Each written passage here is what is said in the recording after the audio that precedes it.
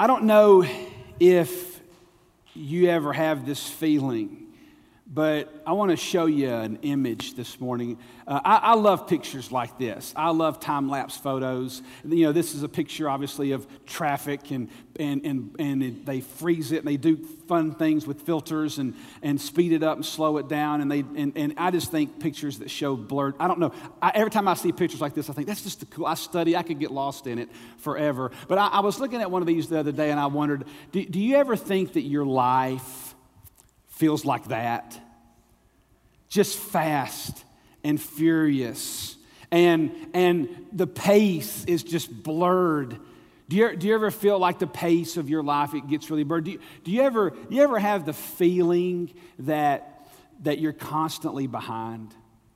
You ever feel that way? You ever feel? Some of you moms are going daily, right? Like laundry mounts up, bills mount up. You ever feel at work? Like you're almost able to touch the goal of caught up, but never, right? But not ever quite there, right? I was looking at this week at a study of just, we were hearing more and more reports all the time about how Americans are overwhelmed and how fatigued they are. And I was watching a CBS, don't show the image yet. I was watching this 4-minute video. I was just doing some research, and it has some recent videos put out on CBS News about America's sleepiest cities. And I'm watching this video, and this pops up. Number 1, Nashville. And I was like, no way. I didn't want to be on that list, right? That's the one list I don't want to be on, the most overwhelmed. I don't know what data they used to put that together, but that is not a good crowd, right? Austin's number 2, Denver's number 3, Indianapolis is number 4. I've been to Indianapolis, but there's not a lot to do in Indianapolis. I don't know. If you're from Indy, deal with it. But no kidding. In all fairness.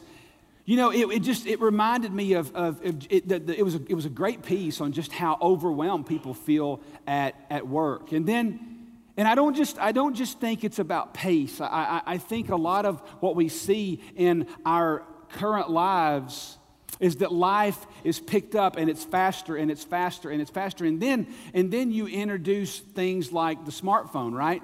So we know that this thing we call a mobile phone, it's not really so mobile because you're chained to that thing, right?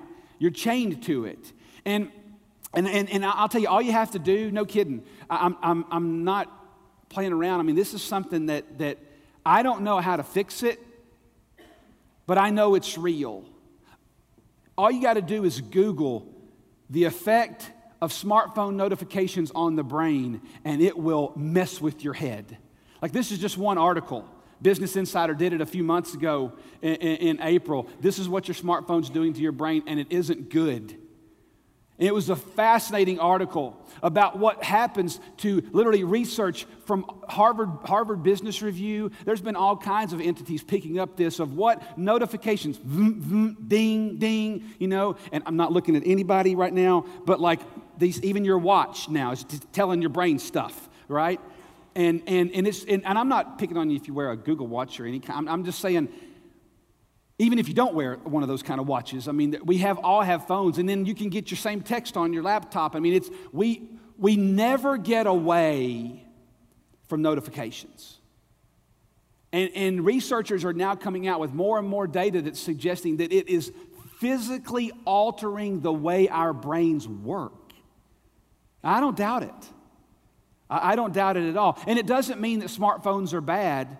But here's what's happening to us when you add the pace of life and when you add the fact that you never can really get away from people anymore. What you're discovering is that it's really hard to be present anywhere, right? It's getting harder and harder to be where your feet are. It's getting really hard to be anywhere all in with your mind. In fact, one of the new, almost tripped over that. One of the new words that's coming out now in the business world is switch cost. Like flip a switch cost. Read a review the other day that it's being measured that you really can't multitask as much as you think you can.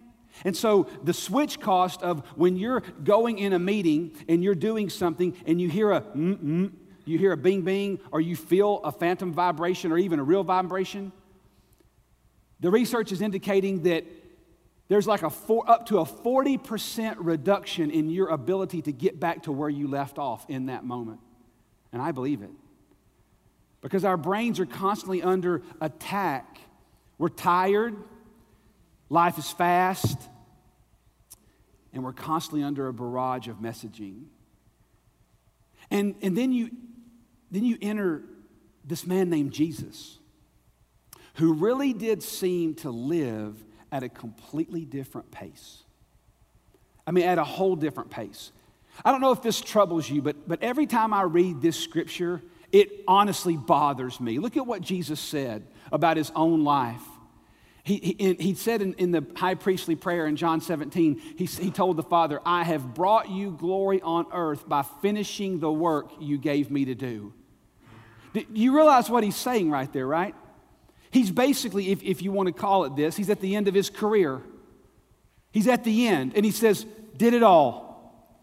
Did all of it. Can you imagine, like, when you get older, whatever older is for you, can you imagine knowing that this is the last year you're ever going to live? And you say, you know, I literally did everything I ever wanted to do ever. I accomplished it 100. That's an insane statement. But Jesus said, I finished all the work that you gave me to do. It's fascinating to me that Jesus had that kind of rhythm. He had a rhythm to life. Jesus made statements like this. Man, this is haunting too, isn't it? Look at what Jesus said. Come to me, all you who are weary and burdened, and I'll give you rest. You know what? You can't offer rest unless you're rested, right? You can't. You can't offer rest unless you're rested. Jesus lived to a whole different rhythm, and he faced the whirlwind too. He faced, life had just as much pressure on him as it does on us, and if not more so, obviously, because between him and me, only one of us in that exchange is taking on the sins of the world and all humanity. There was pressure, intense pressure on Jesus, but he lived at a different rhythm. We're going to start a new series today, and we're calling it, How Did Jesus? Fill in the blank. How did Jesus? And we're going to deal with things like, how did Jesus handle anger? How did Jesus deal with rejection? How did Jesus deal with forgiveness? It's like a look at the life of Christ, but on the street.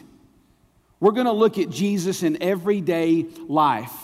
In fact, you're going to see an email coming out this week, and this is what we're encouraging you to do. We're going to show you the dates and the topics so that you can invite your friends. If you know someone's dealt with shame, how did Jesus deal with shame? There's one on the docket for that. We want you to bring people that you know. It's a perfect way for you to say, hey, this Sunday, we're going to deal with like this issue, and I know you faced it. It's a natural reflection of letting the Word of God speak to something. So each week, we're going to look at a very practical aspect, and today, we're going to look at how did Jesus handle hurry? How did Jesus handle hurry? How did he handle hurry? So I want you to turn to Luke chapter 5 with me this morning. Luke chapter 5. Luke chapter 5, and we're just gonna look at two verses right here. So Jesus is calling the disciples out to him. He's just healed a leper. And this is where it picks up. Now I want to say something to you as you're turning to Luke 5, okay? When you look at how Jesus lived out the rhythm of his life, I want to say something to you. There's just no way to pick out one verse for that. It's just not possible. In fact, in the New Testament, what we know about Jesus, we had to gather from multiple passages about Jesus. One of the longest passages we've ever had is Philippians 2. That tells us about what kind of attitude Jesus has. But there's not just one. In fact, when it comes to this whole idea of how Jesus handled hurry, there's not just one passage that speaks to this. You have to go through the Gospels and you have to notice a pattern. And that's what, over the years, this is something that's been really important to me. Overcoming a hurried life And I'm not talking about just busy, and I'm not talking about frantic. I'm talking about, listen to me, I'm talking about being present. I'm talking about living to a different rhythm. It's something that has been front of my brain for probably 15 years now. And I'm going to say this to you this morning. It's the hardest thing I've ever done. I'm really not great at it, but I do try. I work hard. I work hard to think through the pace of my life. I don't mean just daily, the pace of my soul. And so in Luke 5, we have a little snippet. I'm going to carry you through several scriptures this morning. So Jesus has just healed a leper, and it says in Luke 5:15, but the news about Jesus was spreading even farther, and large crowds were gathering to hear him and to be healed of their sickness. But Jesus himself would often, that's a key word, Jesus himself would often slip away to the wilderness and pray. So Jesus has been healing people.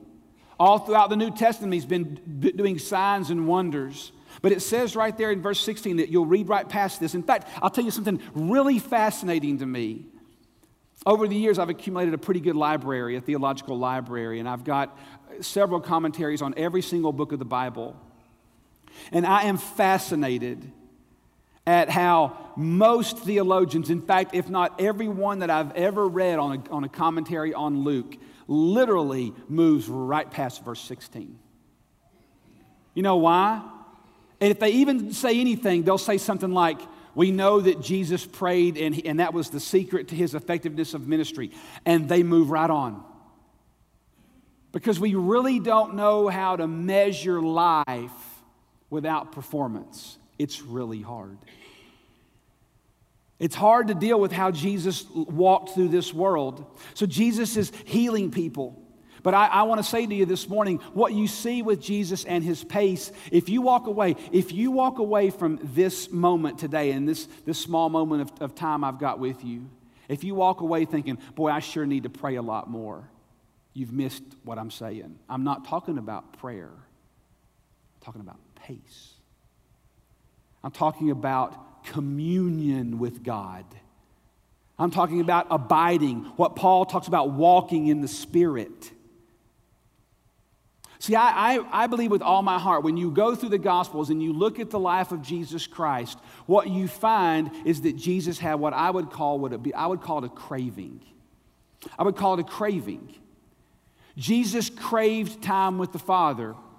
And if you drug me off the stage this morning and I shouted at you, whatever you do, don't forget this thing. Don't forget this. This is how I would say it to you. I would say, craving God eliminates toxic cravings. I would say that to you based on who Jesus is. Jesus craved time with the Father. So how did Jesus handle hurry? Craving God eliminates toxic cravings. So how did Jesus handle hurry? How did a hurried lifestyle, a hurried mind, an overloaded life? Jesus had a rhythm of life, but it wasn't toxic. If you've got a toxic rhythm, you're going to have a toxic life, and Jesus was the furthest thing from toxic. So I want to ask the question this morning. It's not that Jesus just moved slower. Don't hear that. I guarantee you there were times in life when he was busy. Everybody's busy. But the real question is why? Why did Jesus move at the rhythm that he moved at? Why did he do it? And how did he do it? What was the guiding purpose of that? So I'm going to pick out a few things in the life of Christ that I've seen in the Gospels over the years that I think can help us take a look at. On the street, day in, day out, how did Jesus walk with the Father and how did he handle hurry? I would say that when it comes to Jesus' cravings to be with God, I see a pattern in the life of Christ, and it's this, that Jesus used isolation as insulation. Jesus used isolation as insulation. Listen, Jesus did not, hear me now, Jesus did not unplug just to get away. He really didn't. He did not pull away to unplug. Do you hear me? He did not pull away to unplug. He pulled away to plug in. And there's a difference. He didn't pull away just to unplug from the world. He pulled away to plug in, to communion with God because Jesus was a man. Now, I know that it's really hard. I believe this with all my heart. I believe that evangelicals have a really hard time seeing Jesus as a man. We really do understand him as God. We understand him as the Son of God, but I promise you, if you took a knife and you cut Jesus, he would bleed. If you punched him, he would bruise. Jesus had hair. Jesus had skin. There were certain foods he liked. He was a man. And when he took on bodily form, he was fully God and fully man. And I know it's hard to get your mind around that, but he took on the sins of the world. But to do that, he had to walk on this earth. And so by walking on this earth, Jesus had a soul. He had a mind. He had a heart. He had a will. He had emotions. He had a soul. And if you're a human being, your soul is needy. Your soul is needy. And if your soul is needy, let me tell you something. The more you crave God, those toxic needs, they go away. They go away. Jesus had a needy soul. And the more you need God, the less needy you are. When the more you crave God, those toxic needs go away. So, I'll give you an example. Jesus had a pattern of solitude. In John 7, there's an interesting exchange there. It said after his brothers had gone up to a feast, gone up to Jerusalem, Jesus also went up, not publicly, but in private. So he left Galilee. This is one example. Jesus left Galilee to go to Jerusalem. That's about 90 miles of a walk. Took roughly, according to some historians, 5 days. And he went there by himself. Jesus went alone. Jesus consistently withdrew from crowds. He consistently withdrew from crowds. See, and all of you introverts right now, you're going, told y'all, people are overrated. Right? All of you introverts, you just like, I knew it. People are overrated. Yeah. Jesus, I don't know if he was an introvert, but he certainly did have a craving to spend time with the Lord, his Father. Jesus had a place too. He had a place for his soul. It's interesting how he had a designated place, and it was the Mount of Olives. Look at what Mark 22 says about it. Mark 22 says that he came out and he proceeded as was his custom. Don't miss that. He came out and he proceeded as was his custom to the Mount of Olives. And the disciples also followed him. And there he was teaching them how to play. They fell asleep. Remember that? When they fell asleep. And so Jesus, he had a custom. Evidently, when he was in that area, he loved the Mount of Olives. He had a place. You need a place, man. You need a place where I have a few places where if I really want to go and just sit with God, and I don't tell people where those are. I have a need to be with God. Jesus had a craving, and it wasn't just to unplug, it was to plug in. And in fact, I find it interesting in this very passage, in verse 16, it says Jesus would often, that's a habit, right? That's a habit. He would slip away to the wilderness and pray. Look at what happens. And in one day, that means a few days later, he was teaching, and there was some Pharisees and teachers of the law sitting there, Luke 5:17, who had come from every village of Galilee and Judea and Jerusalem, and the power of the Lord was present for him to perform healing. Don't miss that. The power of the Lord was present. You see, Jesus understood that he could not be depleted in order to function. But boy, when you look at our lives, most of us are depleted these days. No, Jesus lived by his own rhythm.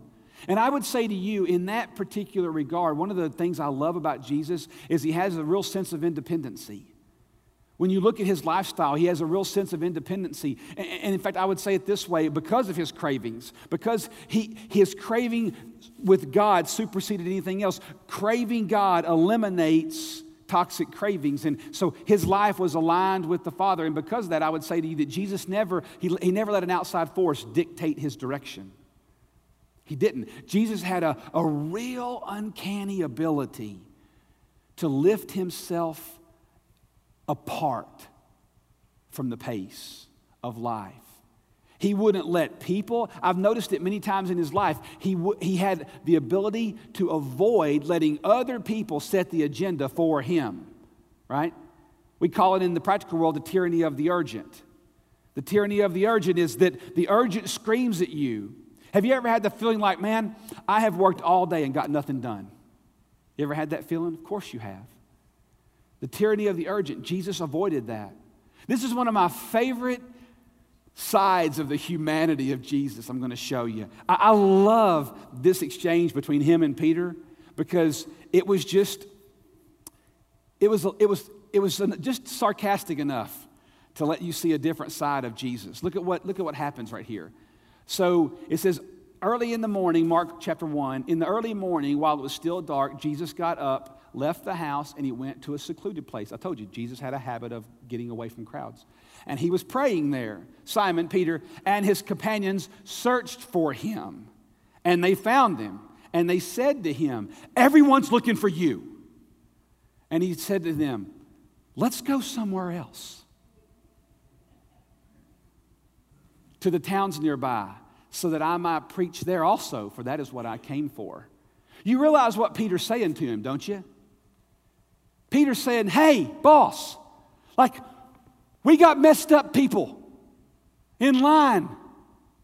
I mean, we've got people who are deranged running in circles. Can you imagine what that scene was like? We got lepers that need healing. I got a guy with a broken arm that won't work.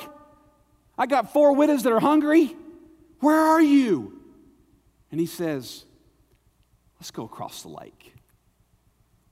Now, he wasn't being a jerk. He wasn't being ugly. He wasn't being unresponsive. I mean, can you imagine the intoxication that could happen to the human brain when you have healing powers? Can you imagine how intoxicating it would be if one of your friends had cancer and you just said, "Be gone. Next." Can you imagine how intoxicating it must be if a little kid is at Vanderbilt and you could just walk through and say, "Walk. All those burns in the burn unit, be gone. Hey, little blind girl, see." Can you imagine?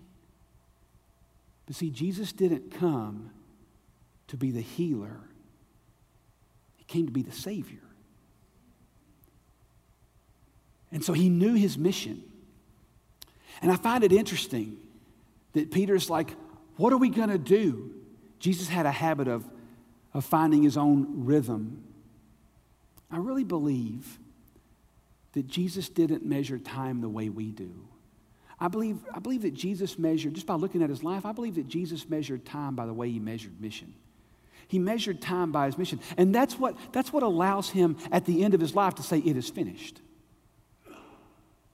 It is finished. I did it. I did it." In fact, it tells us in the book of Luke that as Jesus was approaching Jerusalem, it says that Jesus set his jaw.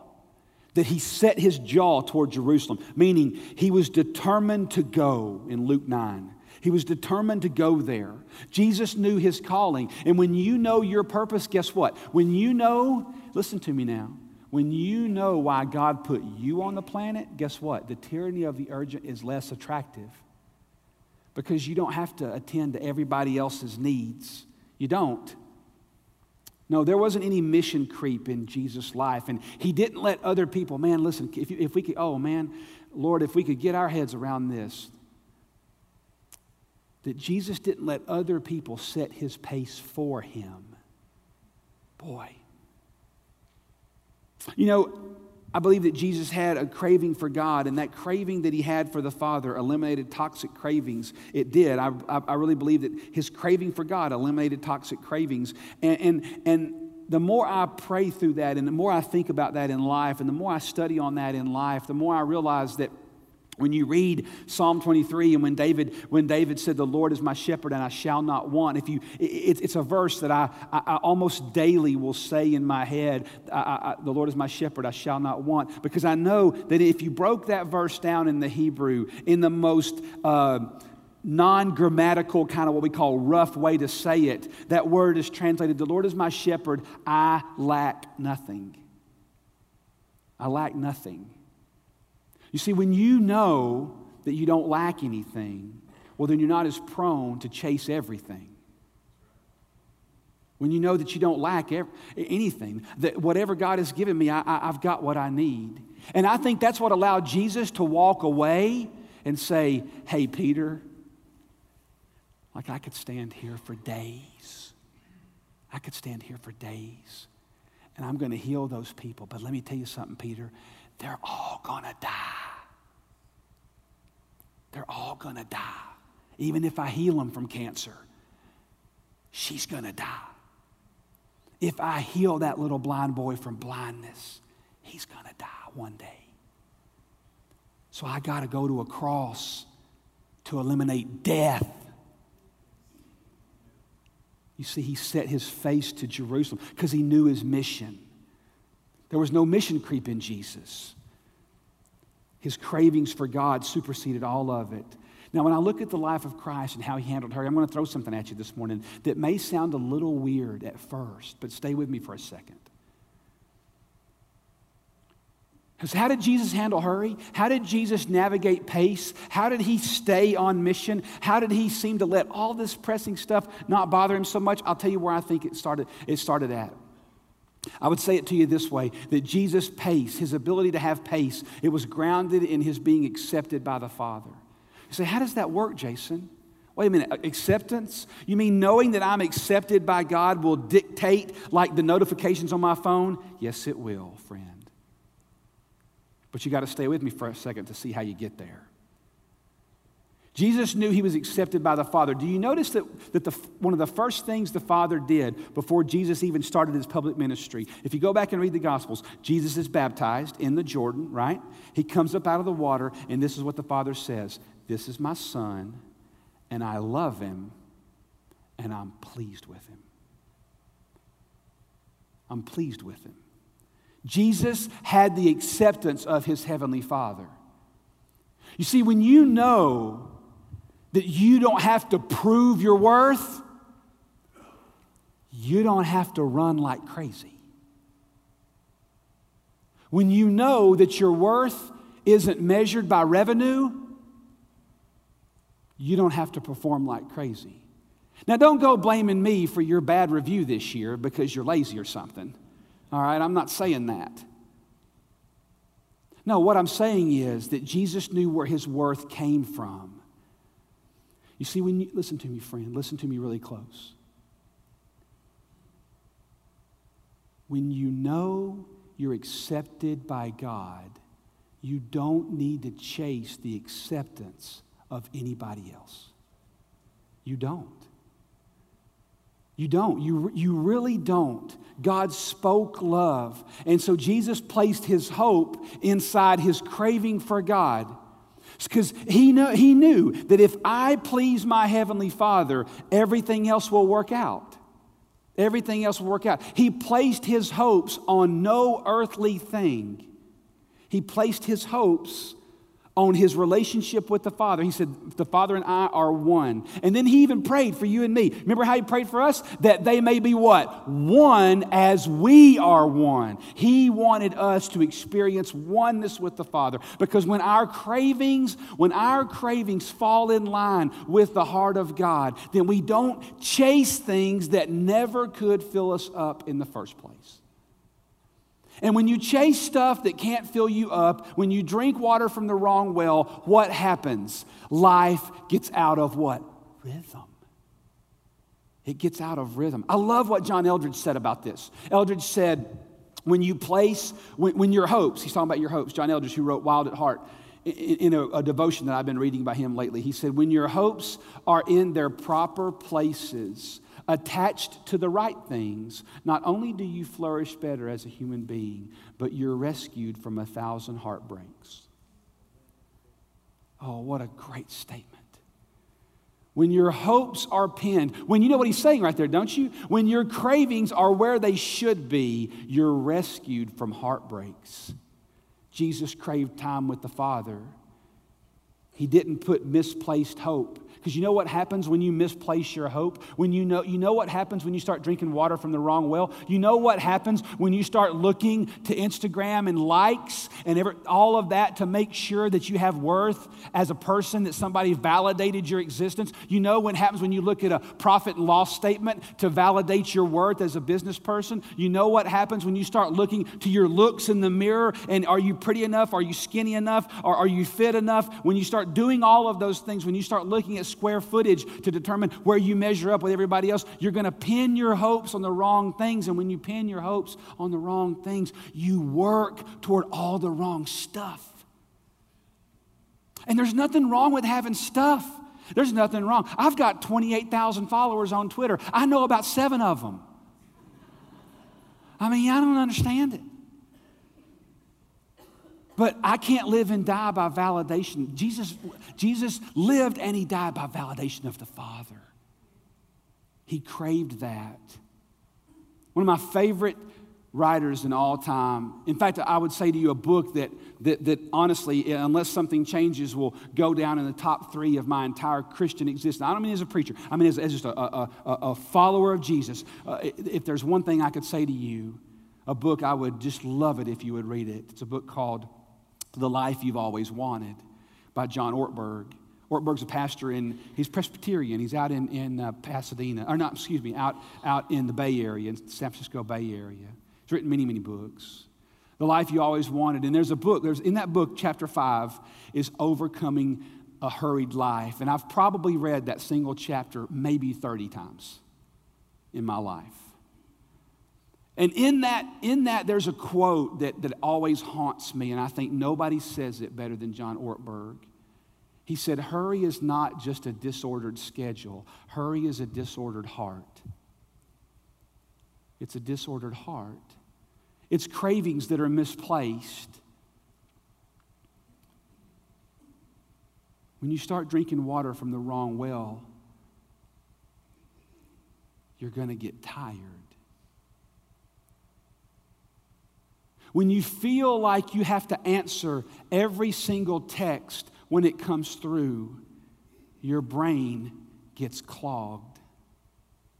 When you feel like that you've got to be at everybody else's beck and call, don't be shocked if you're overloaded.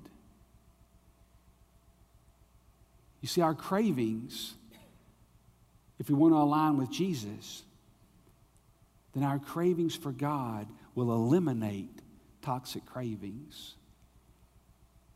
So when Jesus says words like, come to me, all you who are weary, are you weary and burdened? And I'll give you rest. You know he's not talking about sleep, right? He's not talking about sleep. He's saying, why don't you come over into the light? And why don't you walk with me? You see, if you're going to be a disciple, it means you're going to be a follower. And you can't follow if you're outrunning the one leading you. You can't. If you're going to follow, you've got to fall in behind and let your authority be given to his authority so that you crave the things he craves for you. Come to me, all you who are weary, and I'll give you rest. Today, my question to you is, are you tired? Would you come home to the God that made you? Oh, you're going to be busy at times. Are you spent and it's only like January 12? Are you burned? Are you frustrated? Do you find yourself popping off? Do you find yourself a little short? If you slept 8 hours tonight, would you still be tired tomorrow? Why don't you take control of your life by giving up control and placing it in the hands of the God that is sovereign? And when you understand his sovereignty, I promise you, you can get a grip on your schedule.